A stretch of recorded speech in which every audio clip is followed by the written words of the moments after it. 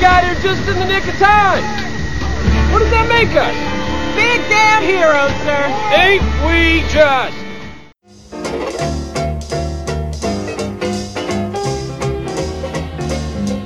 Hello, Dolly.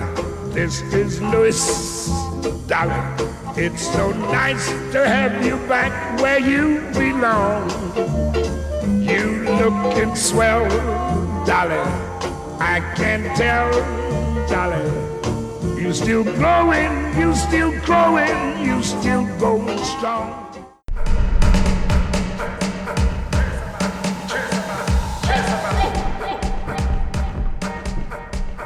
My king. Stop it. Stop it. I have great things to show you, brother. Here are your communication devices for Korea. Unlimited range, also equipped with audio surveillance system. Check these out. Remote access Kimoyo beads. Updated to interface directly with my send table. And what are these? The real question is, what are those?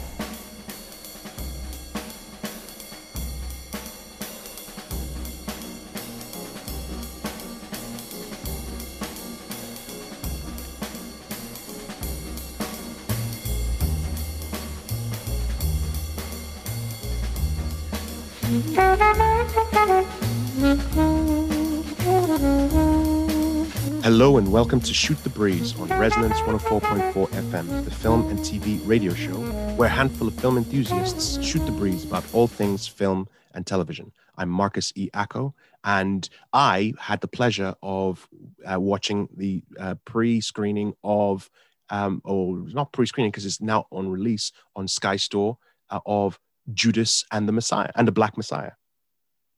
Hi, I'm producer Dave, and yes, I've also seen Judas and the Black Messiah, and I'm recommending that anyone who can. Oh, don't say anything yet. Don't say anything yet. Oh, because okay. Because we want to talk about it, like maybe next week. We'll talk about it next week, right? So we'll say whether it's good or bad. We want to keep people hanging, and then that will be our intro for next week. We'll have our intro discussion about what we thought about Judas and the Black Messiah, because I want to watch it again so I can get some points. There's some points that that flew right by me. I didn't want to rewind and rewatch, so I wanted to go back, watch it again, and I'll do that this weekend, and then we can have a full-on conversation about it next week. Okay, fine by me. Plus, we're going to start talking about it, and then we're not going to have enough time because we have a jam-packed episode this week, right? So because we are going to be talking in the film and TV news, we're going to be talking to return guests. We love these guys, John Alexander and JC Guest. The last time they were on, they were the filmmakers behind This Is Love, about the beloved film soul musician Rudy Ray Love, and now they're coming back with another music-related story, documentary called Little Satchmo, which is about the hidden daughter of great Satchmo himself, Louis Armstrong. But we'll talk more about that on the show in that section. And then in our spotlight today, producer Dave and I had a conversation with Craig Spencer, who is the founder of the Black Mamba Anti-Poaching unit in the Kruger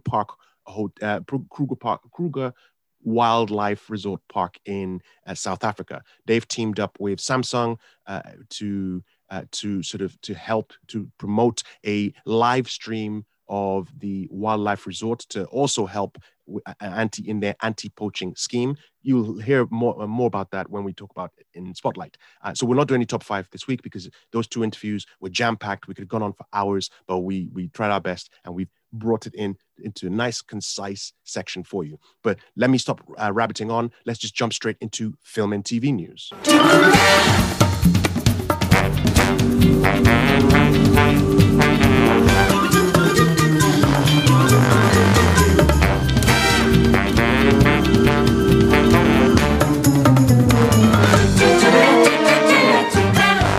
You're listening to Shoot the Breeze on Resonance 104.4 FM. I'm Marcus E. Acko. I'm producer Dave. Producer Dave, completely forgetting that he was on the show, and thank you. we're joined by guests that we had in the past who came in the previous time with a film that they had done, a documentary called "This Is Love" about the wonderful singer Rudy Ray Love. They're now coming back with another project. Let me just let them introduce themselves. Please tell us your names and the project that you are now working on. I'm JC Guest, and this is John. Yeah, I'm John Alexander, and I'm director of Little Satchmo, which JC Guest is producing. I love how those people know watching this, obviously, because this is an audio podcast. JC just nodded towards John. John obviously hasn't had his coffee yet, so he's still a little. It's okay. I'm getting into this. Welcome back, John and JC. Thank you very much for joining us. You're here with another music related documentary, Little Satchmo. The name Satchmo sounds familiar to some people. Please tell us what is this project about and who's the subject of your documentary? Yeah, I mean, Little Satchmo refers to Louis Armstrong, who's, possibly one of the most famous Americans of all time, even though the younger generations may or may not be familiar with him. I'm finding out, but he's a jazz icon, created the American sound in many ways, and sort of on the frontier of music and of integrating audiences. Big figure in America. The film you mentioned is sort of a music project. It's really the main subject of the film is actually Louis Armstrong's secret daughter. It was widely believed that Louis Armstrong never had any children. It was actually rumored that he was impotent because he was notoriously a ladies' man, but had no documented children. And several years ago, a woman comes out of the woodwork and says, actually, I'm Louis Armstrong's daughter, and he fathered me his whole life and supported me and loved me. And we had to keep the entire thing completely secret because it was a quote unquote illegitimate child. She's in fact quite legitimate. It's just a phrase, but this is essentially the unveiling of another side of the American icon that the audiences never knew existed. And the daughter is Sharon Preston Falter. Did I get that correct? That's correct. Yeah. Excellent. Is she in any way? Because she released a memoir a few years ago about this. But is she tied to music in any way, shape, or form? Is she a musician herself, or is she completely removed from the industry? She happens to work in radio, but in radio sales and broadcast marketing, radio marketing. But, the documentary really, people often ask, well, is her life interesting? Does it have to do with music? Does she work in jazz? And the answer is essentially no. But even if it were yes, I think that the film would barely even touch on that. I mean, what's of interest to the film is purely just the fact about this father-daughter relationship and the fact that they had this relationship, which was close, but completely secret. And that's really what the film kind of narrowly dives into. So she does work in radio. Has an amazing ear. I think I would argue she has her father's ear. She definitely has her father's face. Once you see her, there's no, there's an uncanny resemblance, but no, she's not a musician herself. She's a jazz enthusiast. But, a big part of her life, or at least the way we depict it in the film, which I do believe is accurate, is the fact that she had to harbor this secret. And so did her father. I mean, they had to carry this burden, and it was really the two of them that carried it together. Throughout my life, anyone who knows me knows that I pretty much associate major learning points, major growing points with film. My first encounter with Louis Armstrong Satchmo was in Hello Dolly, the Barbra Streisand film Hello Dolly. That's where I used to watch that as a child on repeat. I first encountered him with that in that film, and then I've sort of followed him afterwards, with other songs that would come in, and I had a dictaphone that I'd tape some of the songs on the radio, and I just listened to What a Wonderful World. Those people who are trying to associate the name with the singer, What a Wonderful World is one of his worldwide smash hits. So it's a sense where, and in fact, even for me, thinking back on Hello Dolly, the first image I get is him singing Hello Dolly. So with such a huge character as Satchmo was himself, and then for this secret to come out, or this unveiling to occur decades after his death, from your perspective, and obviously you've had encounters with his daughter, how was that revelation received by the general public after she had released her memoirs, indicating that she was his, you said illegitimate, it's not, we're not going to use the word illegitimate, but his secret child. How did the world receive that news? Yeah, it's a great question, and it's a question I think we're still kind of figuring out the answer to. We'll see how audiences respond to this film, because the film is technically still in post-production. We're just kind of beginning to come out into public with it. I mean, in terms of, we just released a trailer, by Deadline and Rolling Stone, and that's given a little bit of indication of audiences' reactions to it. I was quite nervous about it, as the whole team was. I mean, in terms of, Louis Armstrong is a beloved icon. Everybody sort of claims him as we all feel like he's our uncle or something. We all feel like we're his children, you could argue. And now somebody comes out and says, oh, actually, there's this whole other side to him. It could almost be slanted as smearing against him, saying, oh, he wasn't a perfect figure. We've kind of immortalized him. I'm optimistic, as we've gone through this process, that it's actually not smearing him so much as giving him a more three-dimensional existence. We've, in a way, his legacy has sort of been reduced to a caricature. I mean, you say character, and I agree, but he's almost been reduced to a caricature. People think of him as just black guy with a trumpet from New Orleans, and that's essentially what they know about him. Kind of always smiling, happy-go-lucky, and of course that was his public persona on television, because he was already pushing it in terms of race boundaries, but I mean, by integrating audiences. But there was a lot more to the man. I mean, he was actually a real person. He had desires, he had secrets. He wasn't always happy. And I'm hoping that it's actually, rather than saying, oh, Louis Armstrong was a drop-in daddy who had a child that he fathered but was sort of intermittent in his presence with, which you could say was sort of a negative portrayal of him. I actually believe it's a compassionate portrayal to him, because it's giving a whole new level of depth to somebody that we've sort of glossed over and assumed was just what was on face value. You're listening to Shoot the Breeze on Resonance 104.4 FM. I'm Marcus E. Acko. And I'm producer Dave. We're speaking with John Alexander and JC Guests, the producers and filmmakers behind Little Satchmo. Okay, Sharon is saying that Louis Armstrong is her father. So I know that a lot of people are going to ask, the first question is, what proof has she that he was her father? Well, one way to perhaps talk, I mean, fatherhood is a funny thing. And fatherhood inherently has a lot of belief and trust, associated with it. And one thing that is very much documented and true is that Louis Armstrong believed he was Sharon's father. Okay. And this is something that we have well documented in letters and audio, reel-to-reel recordings that he would make and send back.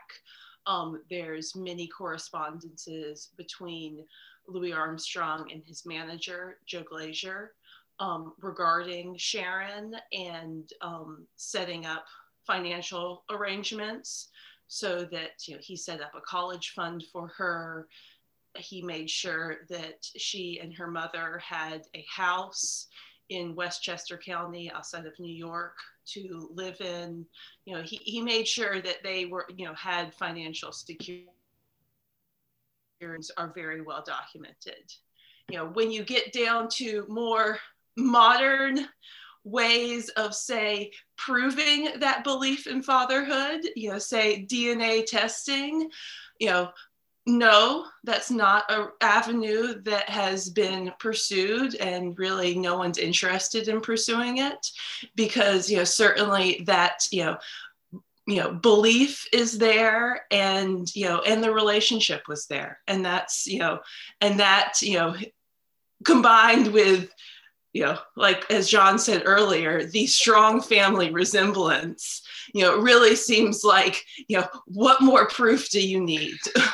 It's true. And I mean, just to jump in too, I mean, people, it's obviously, as you mentioned, it's one of the first questions everybody asks is, well, is there a DNA test? Show me the proof. I mean, Louis Armstrong's secret daughter, or maybe there's other secret daughters. Maybe she's not the only one. People have pointed that out too.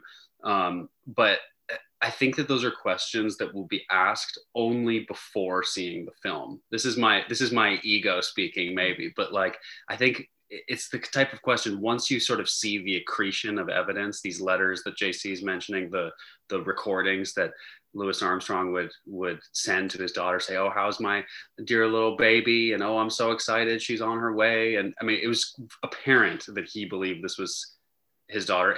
And it was his daughter, because Sharon's mother believed it, Sharon believed it, and he believed it. I mean, what else do we need? But after you see the film, I don't think anyone's going to be asking that question. I mean, that's because as far as I'm concerned, if the father is acknowledging the child, then that is the father, if you see what I mean. That's the most important thing, as long as he's acknowledging the child. So if you're saying that she's got the evidence that he's acknowledged her, that's great. Yeah. Well, and that's one of the things, going back to what John was talking about this film, really being a very empathetic portrayal of Louis Armstrong, is that he did not have to do this. He could have easily run away from this relationship as soon as he heard that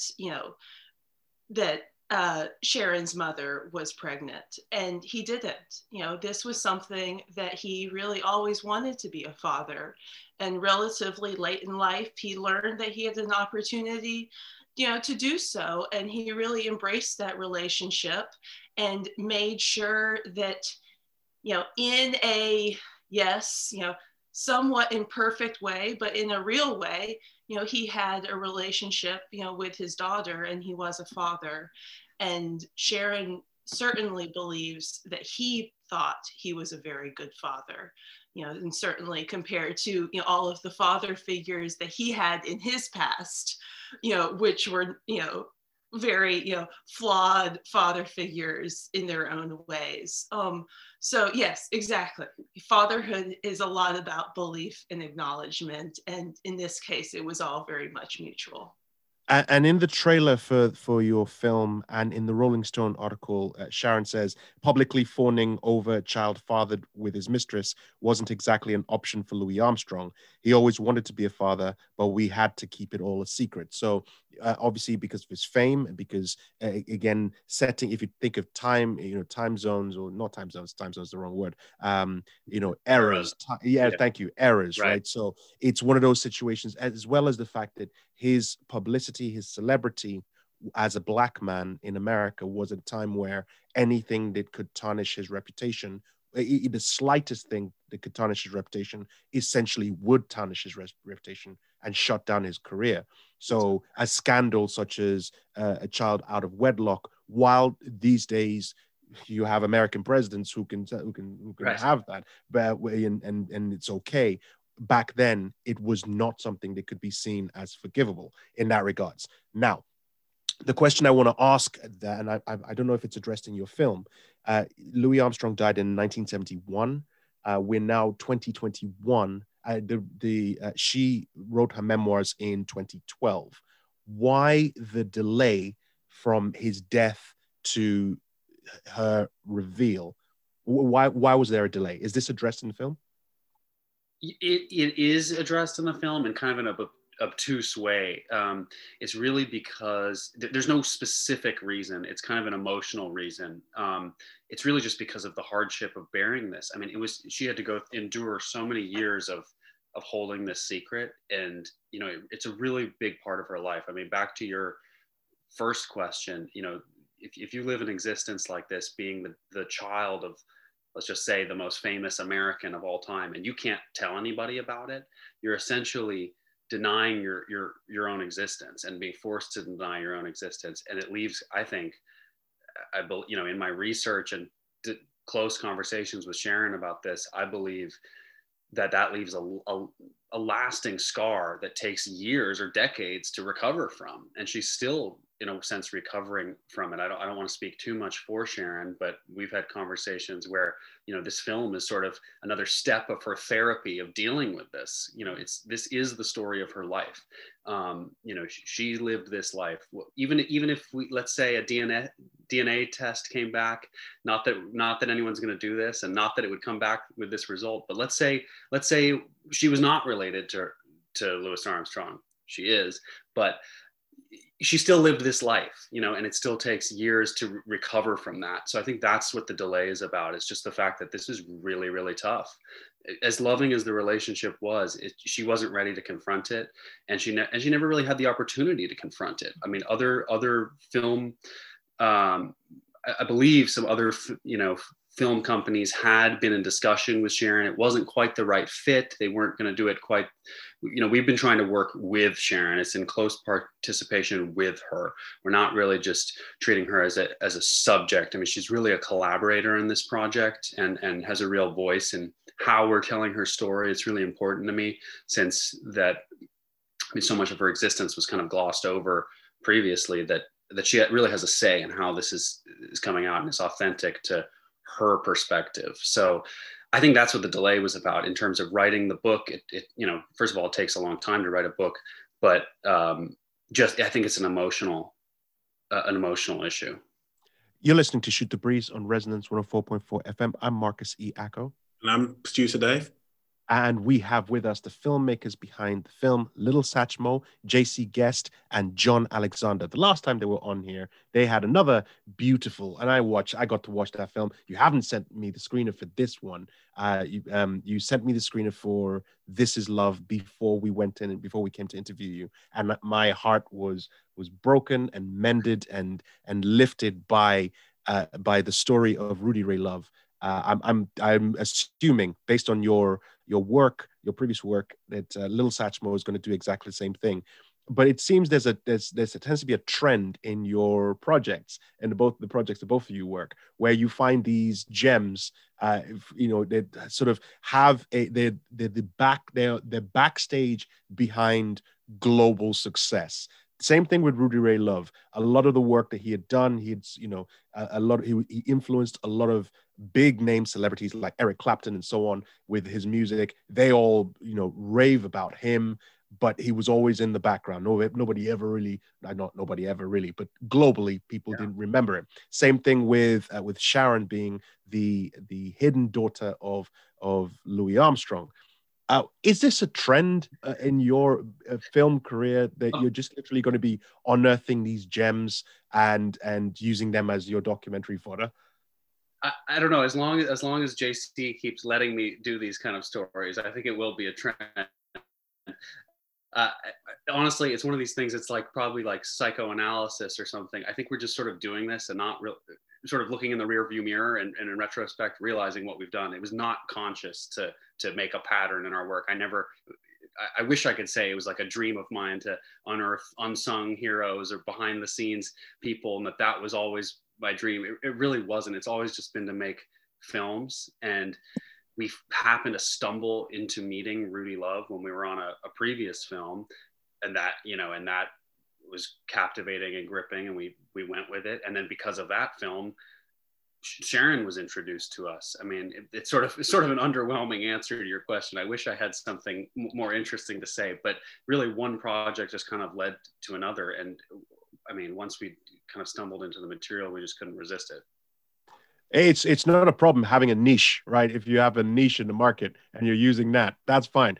When you come into the third film and it's about the guy who inspired Elvis Presley and his songs, or something else like that, like Cliff. I don't know. I was going to say Cliff Richard, but I don't know if Cliff Richard is as big in America as he is in the UK. But when you have Cliff Richard's inspiration and you're doing the documentary for it, well, I'll just avoid that question and just introduce you as the niche of uncovered gems. That's basically what it is. I should just lean into it and yeah, absolutely. That at this point, it's a pattern. So, but I promise you that if we come back on the show with our next film, I can't talk about it right now, but I promise you that it'll be very, very different. Oh, fair enough. This is where you're going into fiction, and it's action packed. It's Expendables 4. That's basically what you're coming up with. I know. Possibly. Expendables 4. Say, but yes. That's cool. We'll break the story here. I believe producer Dave has a question. You said earlier that the film is currently in post-production. So I'm just wondering, when did you start filming? Yeah, right. So we it was all in 2020. It was actually really the summer and fall of 2020. It was actually a relatively fast turnaround, especially considering the pandemic. And especially in comparison to my previous work, which took eons. But we did the principal photography in fall of 2020. It was a socially distanced, masked shoot where we quarantined before, and that presented all sorts of new challenges. But of course, safety came first. Filmed in fall of 2020. We've been editing ever since. And by the way, I will send you guys a screener as soon as the cut is locked. We will be announcing a world premiere very soon. Actually, it will be coming out in Europe this summer at festivals that may or may not be Oscar qualifying. So I'll just throw that out there. But we'll absolutely send you a screener. Hope to maybe have another chat about it after that point. But it was filmed. The shoot was actually quite quick. I mean, because of the pandemic and because of sort of my insistence on it all coming from Sharon's perspective, we did a short shoot with Sharon. It was actually only 4 days of so-called principal photography with Sharon, 4 pretty intense days, which we planned for. I mean, it was not interview based. It's really lifted from or adapted from her memoir. So in a way, it was more of a narrative feature film style shoot rather than a typical documentary. I was not having her sit down and just kind of expound on the story of her life. It was highly planned. So that was that shoot. And then the rest of the shoots are either essentially sort of B-roll second unit type shoots that the reason for that was that they were supposed to be point of view. And I believe it's effective. I mean, it's all sort of seen from from little Satchmo's point of view. So that didn't involve any actors. It didn't involve Sharon. What did involve Sharon extensively, and we probably spent more time on this than anything else, was the fact that Sharon narrates the whole film. So it's all from her perspective. She's the only voice you hear, other than occasionally, or more than occasionally, but periodically her father's, musings to her and a bit of his music.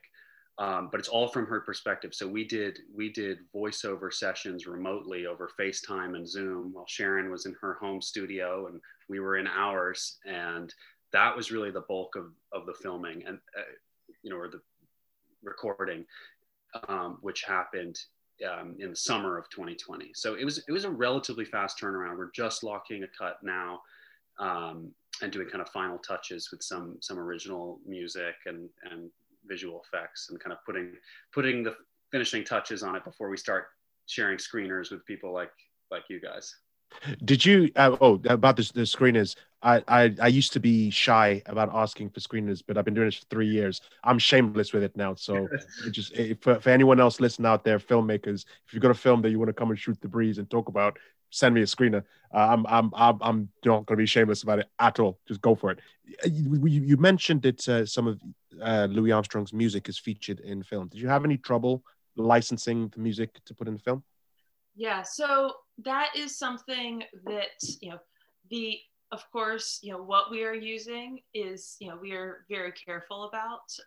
And, we are extensively working, with a clearance attorney and working with licensing and, fair use. Fair use has been implemented quite successfully over the past, 10, 15 years, in documentaries, so certainly working, it is somewhat of a fine line that we're walking, but yeah, so far we're successful, and we also have some original music that we're actually quite excited about as well.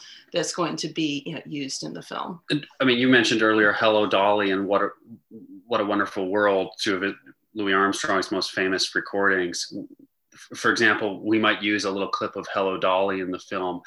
But the reason we use it is not just to enjoy the sound of the song. It always, per fair use, it always connects back to Sharon. So Sharon says, I heard these recordings on the radio and it made me miss my father, or, something to the effect of that. And then you hear only enough of the song in order to make a point. We're not just gratuitously using this music. So that's key. And then in terms of the original music, just this past weekend, yesterday, it was mixed. Emmy, Grammy nominee winner Eddie Corvin, dear friend of ours, is working on that. I'm so happy to have his expertise. And he's a Louis Armstrong expert to begin with. So the sound is sort of echoing a lot of Louis Armstrong kind of idioms, but he brought in Wycliffe Gordon, renowned jazz horn player. To the music, I'm very excited about the music and for people to hear it. That is absolutely fantastic. You're listening to Shoot the Breeze on Resonance 104.4 FM. I'm Marcus E. Acko. I'm producer Dave. And we have the filmmakers behind Little Satchmo. Just want to thank JC Guest and John Alexander. Thank you very much for coming back on the show. I'll be waiting for the screener so I can check it out, but don't rush. Make sure you make it as good as you did This Is Love. And when you get the chance, say hi to Rudy Ray for us, because I've been following him on Instagram. I love the guy. Guy's music is fantastic. I don't know, he probably doesn't know about us, but just say hi from Marcus and John and producer Dave from Shoot the Breeze. I'll say hi to him too. Yes, exactly. Yeah, we appreciate that. And I want to also give a shout out to the people who connected us. I mean, the Shakespeare sisters, great, renowned, up and coming filmmakers in London. They're the ones who first saw our film This Is Love and hosted us when we came to London per Elliott Grove at Rain Dance, and they introduced us to you guys. So check out, for those listening, check out the Shakespeare sisters' work as well. Hey, every opportunity that we get, we give the shout out to the Shakespeare sisters. Oh, hard to say that word. But yeah, we have nothing but love from this show. So yes, absolutely. You're listening to Shoot the Breeze on Resonance 104.4 FM. I'm Marcus E. Acko. And I'm producer Dave. And that was John Alexander and JC Guest talking to us about Little Satchmo. Can't wait for that movie to come out. Can't wait for them to send us the screener so we can watch it. But now we're going to jump into the next segment, which is Spotlight.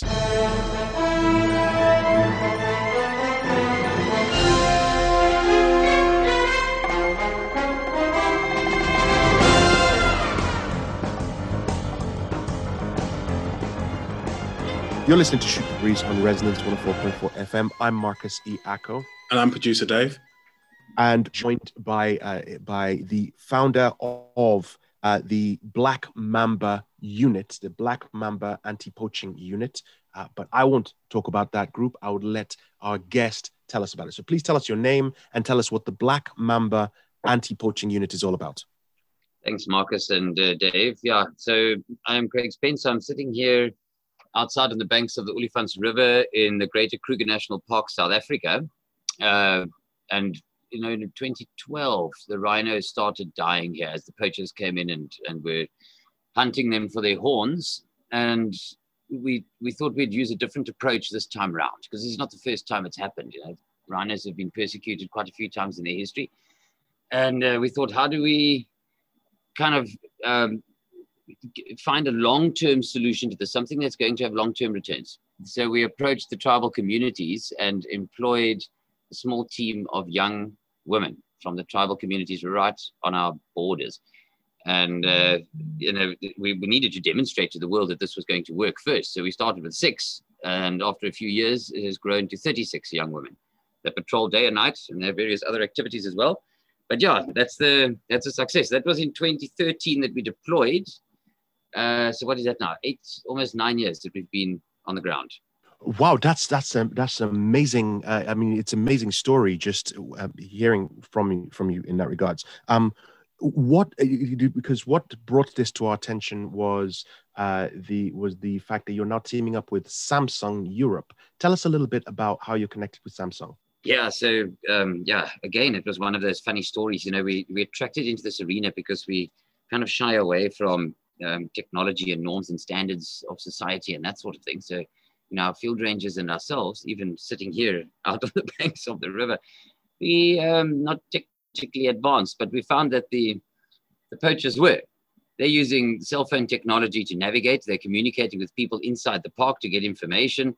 They are taking photographs of the horns and marketing it on social media or sending the horns, you know, whatever. The cell phone technology was a big tool in their toolbox, and we were left behind, you know, filling notebooks with pens and, you know, drawing on big old native maps with rulers and crayons and this kind of thing.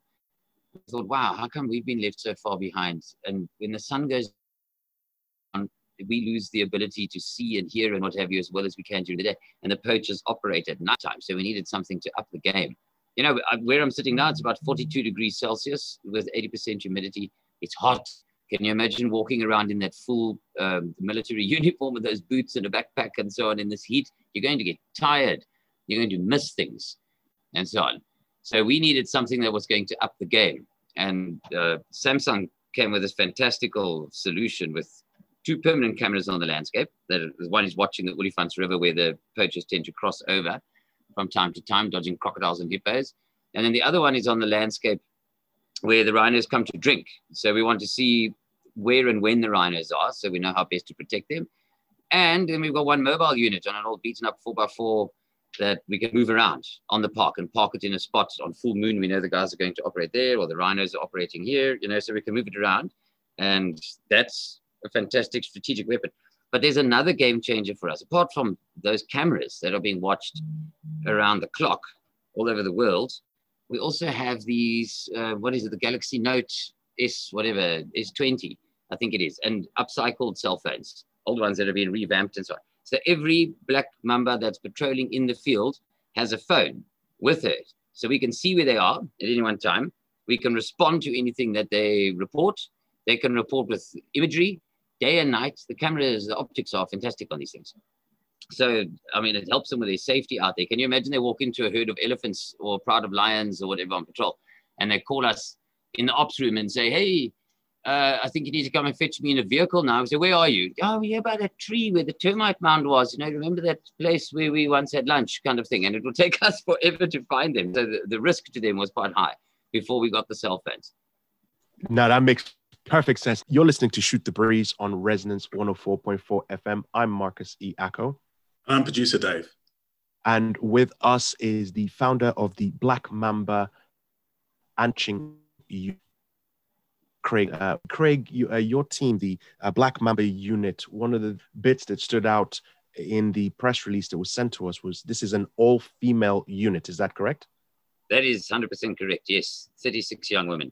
They've divided into 5 teams and they operate. The landscape is so vast here, you know, that we probably need 136 black mambas to cover the whole landscape. But, you know, with the resources that we got, they're deployed in 5 different places on the landscape and they patrol day and night.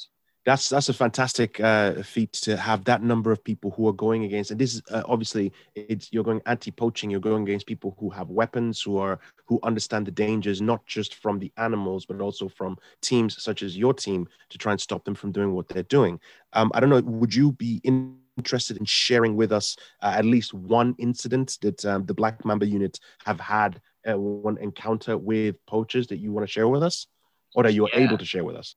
Yeah, so, you know, if we talk about technology and the value of technology, in the past, you know, you're quite compromised at nighttime when the lights go out and the sun goes down. Then, you know, you try and detect the poachers using your ears, and maybe they use a flashlight or something that will expose them.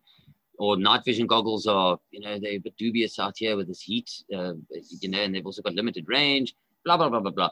So we try to position the mambas in strategic locations where they will disrupt the landscape. The poacher will see them and run away because he doesn't want to get caught. And on one particular evening, we had moved one of these little trail cams that we were experimenting with to a location that we thought was going to be used by the poachers, a route that they were going to use to penetrate onto the landscape. And we positioned mambas close by. And the camera, we thought it had failed because it didn't send us the image. And it's ancient technology before we got the Samsung technology. And the next morning when we checked on the camera, we could see that poachers had a group of 3 poachers with one big weapon and an axe had walked past the camera. They then had seen the Mambas, dropped everything and ran away. So the 2 images were the poachers coming past, turning around, dropping everything and going straight back out again. And the Mambas retrieved the weapons and the axes and whatever. So the deterrent model worked. The value of technology is there if the technology is what it is now. But back then, I'm going back 8 years now. So that was one incident. There was another, something that I think we need to realize about the black Mambas is because they're in the public interface, they're patrolling the boundaries of the park, where the tribal community sees them every single day, up and down, up and down. Apart from the teams that are in the thick bush, they see the Mambas every day. And so it's more of a community approach than anything else. And on one particular evening, the Mambas on their normal routine patrol witnessed a vehicle driving past down the boundary. And there was a woman tied up, bound on the back. So she had been abducted and she was trying to shout for help, but she couldn't because she was kind of incapacitated.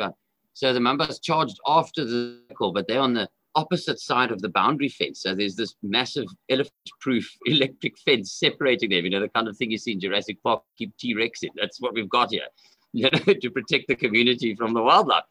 And they couldn't catch up with the vehicles. Our roads inside the park are really bad, but now this guy's on a nice provincial road, so he can pick up quite a bit more speed. So the Mambas just, and they're calling everything in on the radio, vehicle description, number plate, registration numbers, all that kind of thing. It's coming through to the operations room. We managed to get a police roadblock set up on the road, but before the police could catch them, the Mambas decided, let's break all protocol. We're just going to charge through the fence with a Land Rover and intercept this vehicle. And they captured the guy, and the woman was freed, and the guy ended up going to jail. So that helped to boost their role as kind of role models and a service to their community tremendously. We're not here to take breadwinners away from families and put fathers and brothers and uncles and things in jail, or even worse, in body bags. We're not asking them to place the life of an animal over the life of a human being. We want the world to see that they actually provide a service to the community. They're protecting the wildlife economy, where all the jobs and with the commercial lodges and the tourism industry, that's coming from the park. I'm not sure if that answered your question, but there's many. No, that answered my question in 20-fold, really, because I mean, for one, I was expecting the main story to be about them chasing poachers, but you gave us that one story with poachers, and you gave us another story which is basically anti-kidnapping. So they are massive. The fact that they took that risk as well, charging through the fence, because obviously they know that even with the police roadblock in place, there's no certainty that the police will be able to stop these people in time. So they took that risk to charge the fence down. And that's right. That actually kind of ties. They would get into trouble. They knew they would get into a lot of trouble if they damaged the fence, but they took that risk anyway to save them. And then I couldn't be mean to them as the warden. I couldn't say, "Hey, you broke my fence. You're supposed to be catching fish." I had to say, "Well done, congratulations. That's exactly what I expect. That's above and beyond the call of duty." That's going to tie into a question I have to ask in a few minutes, but I'll come to that one in a second. But I want to clear this one bit first of all, which is what is your ultimate goal with your collaboration with Samsung on this particular project? Yeah, so it started off in our early discussions with Samsung, and of course they've got a partner called Africam, and we started the discussions around the use of technology to up our game in the wildlife security arena. So it was supposed to be a tool in our toolbox against poachers, if you wish. We then suddenly realized, after having this run on the landscape for a few weeks, and the Mambas came to me, it's pity they're not with me now, but they're all out there in the field. And they said, we've, for years, having to take these stories back home and explain to our families what it's like to do our jobs. Now we can show them. So they take the handheld device back, the Galaxy Note F, whatever it's called, and they sit at home and they show the pictures. This is your mom on duty. They go to the schools and they say, guys, let me just quickly log in. And you can see the hippos and the crocodiles in the river as we speak. You can see the animals on the landscape. And this is me, those are my colleagues patrolling, so on. So it's had this added value. It's almost like a force multiplier that we didn't anticipate. We never gave it any thought. The Mambas found that value. what we're trying to achieve with Samsung is we want eyes and ears permanently on this landscape. So there's permanent cameras. We'd like to have a few more of them out there, and we'd like to have this mobile unit available for us to dot around wherever the risks and things are. It ups our game tremendously. We have a limited number of resources with the Mambas. We can't cover the entire landscape. The poachers will slip through, but you can't bribe a camera. You can't dodge the camera. You can't even break the camera, because the camera will see you trying to break it, and then we will respond immediately, so on and so on. So technology, I think, eliminates what I like to call the human bias in this security arena. It doesn't get tired. You can see at night, etc., etc. And I want the world out there to be able to access those cameras around the clock. I want teachers in classrooms in Europe and the United States and all over the show to have lesson plans designed where they've got a screen up in the classroom, and they say, guys, we're going to log on and we're going to spend half an hour, and everybody write down every animal you see, what's its behavior, is it eating, drinking, sleeping, social behavior. It's just a game changer. You don't have to wait for the National Geographic documentary to come out, or Animal Planet, or whatever it is now. You can log on in a coffee shop and entertain. You don't have to play Candy Crush to entertain yourself on the loo anymore. You can log on, and have a virtual safari. One of the other significant, one of my researchers said, you know what, this is a fly on the wall. You can observe wildlife without interfering with them, because every time you want to go and observe, let's say, the social behavior of a black rhino, just your presence there is biasing their behavior, and they could move off or whatever. They change their behavior, their stress levels increase, so on and so on. Now you've got a fly on the wall, hidden in the bush, that's watching them, and they don't even know. So this is a real kind of observational opportunity. Not sure how to explain the research. No, absolutely.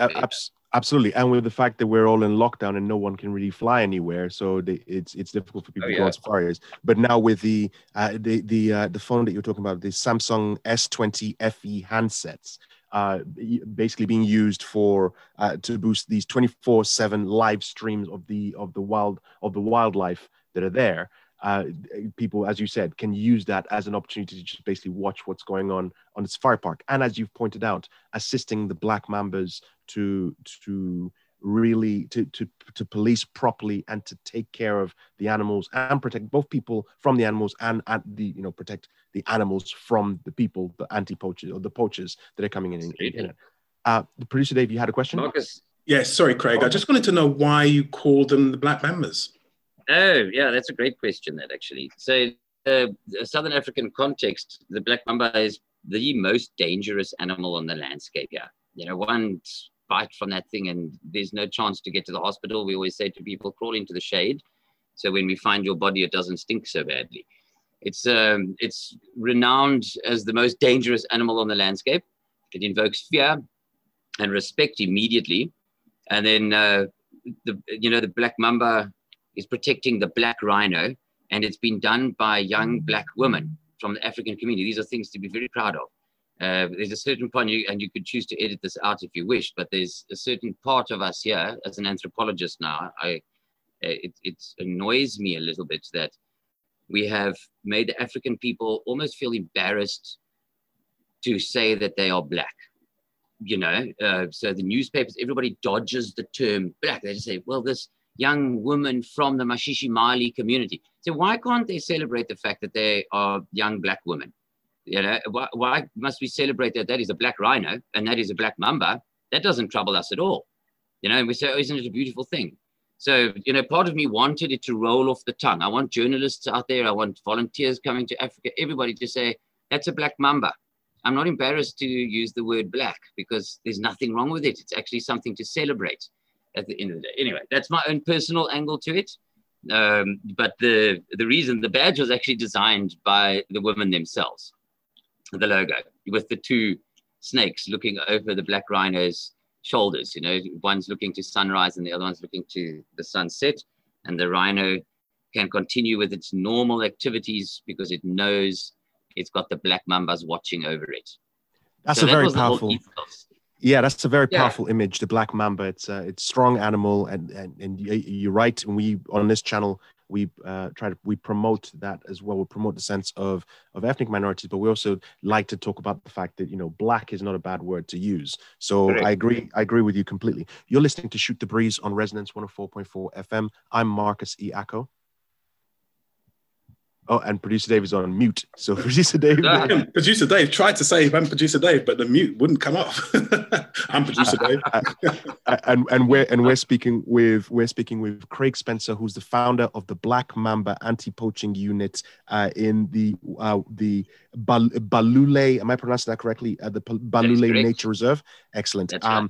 And they're teaming up with Samsung, because Samsung have donated or are involving themselves with the Galaxy S20 FE handsets, where you can effectively live stream, or you can go online and watch these animals. You can actually become virtual black mambas if you want to. I'm saying that this is me saying it, not Craig Spencer. So don't take this as certification of the fact that you can call yourself a black mamba, but you could virtually become a black mamba by going on wildlife-watch.com to live stream, or to watch the live stream of the animals in there. You can alert the rangers to any situations, like if you see any poachers but nothing has happened, obviously you can join in and help out. Now this, because our radio show is about film and television, I have this question that I want to ask. Craig, if you talked about the incident where they rescued the abducted woman, so immediately I'm beginning to think that's going to be one of the plot lines from a movie or a TV series. So in your mind, with your team, who would you want to play you and members of the team in a fictionalized version of the Black Mamba unit? This is a good question. It's a pity Sean Connery is so out of my age bracket. And retired, so I don't think we can pull him back into well, there goes that idea then. Well, a lot of people would say either Rowan Atkinson or John Cleese, I think, to play myself. But then I want I can't remember what your name is, that played in the Marvel comics. She was like a ninja. We don't get access to movies enough down here to follow it. So are you talking in which movie? I think I know which one you're talking about. Are you talking about in Black Panther, or are you talking Black Widow? Yes, both. There was like a ninja auntie. She was African American, and she had swords. Swords. That was because again there are a number of different ones, because there's Ant-Man, where there was a lady, I can't remember her name, but it skipped my mind. But maybe it was that. But those Marvel comic kind of actresses, they would be perfect for the Black Mamba role. Sure. Immediately my mind went to Lupita Nyong'o, who's in Black Panther as well. Who she's so that was one of the first people I thought about when I thought playing this particular role. But also there's somebody. Was she the one that was born in Kenya? I think so. Yeah, then that's exactly the one that I'm thinking of. That is exactly the one that I had in mind. Yeah, she's also in she's also in the movie Us, the Jordan Peele movie Us. I think I can't think of. Oh, she won the Oscar for 12 Years a Slave. So that's Lupita Nyong'o. She's the first person I thought of when I was thinking. I was also thinking Danai Gurira. Dinah Garai. She's in Walking Dead. She's also in Black Panther. She plays Okoye in Black Panther. So yeah. So Have you seen the new Star Trek Discovery? Yes, I have. Yes. I know. I want that lady. I know who you're talking about. I will buy that lady. That's Sonika Martin Green. She's also from The Walking Dead. So you're getting a lot of Walking Dead characters coming in to play members of Black Panther. You know what? This is what we're gonna do. Producer Dave and I, Producer Dave and I are gonna. That she played in Discovery. Yes. Sorry, keep interrupting. So I haven't caught up with the lag yet. If that role that she played in Discovery would be perfect for the students that due the time when that didn't happen, because she has a very similar persona. Very similar approach, very similar moral ethics, speaks the same, everything. That's what we're gonna do. Producer Dave and I are gonna pull all the massive strings that we have. We'll get Rowan Atkinson to play you, and we'll get Lupita Nyong'o, Denai Garai, and Sunika to join in and play the Black Mambas. Producer Dave has a question, and we can round out for today. I just want to know if someone is on virtual watch and sees something, how would they be able to alert you that they've seen something that's a bit suspicious? Yes, good question.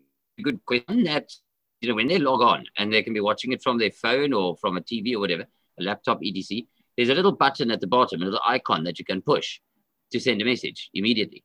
And then it comes through to us instantaneously. But there's another thing that, and you can send any messages, you don't just have to say gunshot detected, rhino just walked past or whatever it is. So send a word of encouragement and say, hey, keep it up. Thanks very much for doing what you're doing. This sort of thing, because we have been isolated from the global community out here in Africa, and these tribal villages haven't had access to the internet, social media, this kind of thing forever. I believe that if we want our message, our ethos, whatever, to get out, and we really need to integrate the local people into the global, so they can follow global trends, global politics, make informed decisions, so on and so on. So with these little devices, it's become, they now have Facebook profiles. They have Instagram. They post pictures of themselves. Patrol. These are my kids. Child's birthday tomorrow. Everybody's wishing them happy birthday and so on. Suddenly they're part of the global community. It's an absolute game changer for somebody's life. And these are things that we didn't anticipate. We thought, it's a fantastic tool to help catch poachers or prevent poaching or whatever. But we didn't realize suddenly, and myself included, how do we keep in touch with the world? You must update your Facebook profile every now and again. You must wake up in the morning, tells you your friend is having a birthday, your mother, whatever, what all that stuff is. It's got so many added values. But to answer your question, David, the guys can push that little button. They can send a message, send messages of encouragement as well. Absolutely. And that website is wildlife-watch.com. You can go on there, live stream, send messages to Craig and the Black Mamba unit, who are working with Samsung, working in collaboration with Samsung, who have provided Galaxy S20 FE handsets to be able to allow you to live stream 24/7 the wildlife reserve at the Balule Nature Reserve, which is part of the Kruger National Park in South Africa. Craig, I want to thank you very much for taking the time to talk to myself and producer Dave, and we wish you all the best. You're doing great work. You and the Black Mamba team are doing great work, and we will be definitely tuning in, sending messages every now and again on the website just to say hi. Thanks, say Dave. We're watching you guys. Oh, thank you very much, Marcus. Thanks, Dave. Great talking to us. And that was Craig Spencer from the Anti-Poaching unit, Black Mamba. So the Black Mamba Anti-Poaching unit in the Kruger Park Wildlife Resort in South Africa. Just want to put a little disclaimer, because producer Dave kind of sent me a message straight after the interview that we had. Said, by the way, Sean Connery has died. So I was like, oh shoot. Yes. So he died in October last year. And that just completely just went over my head. The last bit I remembered was that he had retired, but rest in peace, Sean Connery. And I guess Craig Spencer will have to find somebody else. He did say Rowan Atkinson, right? So Rowan Atkinson or John Cleese. So if any of you know Ron Atkinson, or Rowan Atkinson, not Ron Atkinson, Rowan Atkinson and John Cleese, and they are interested in playing Craig Spencer of the Black Mamba Anti-Poaching unit in South Africa, send them our way, and then we can talk to them about it. I want to thank all our guests for coming on, for joining us and just allowing us to waste their time by asking them stupid questions about films and stuff. And I want to thank all of you all for listening to us on Shoot the Breeze on Resonance 104.4 FM. Thank you very much for coming back each week, downloading the podcast. It comes out on Monday. Thank you very much for all of that. I have been Marcus E. Acko. And I'm still David Campbell. Saying thank you very much for listening. You can hear us next week. Bye-bye.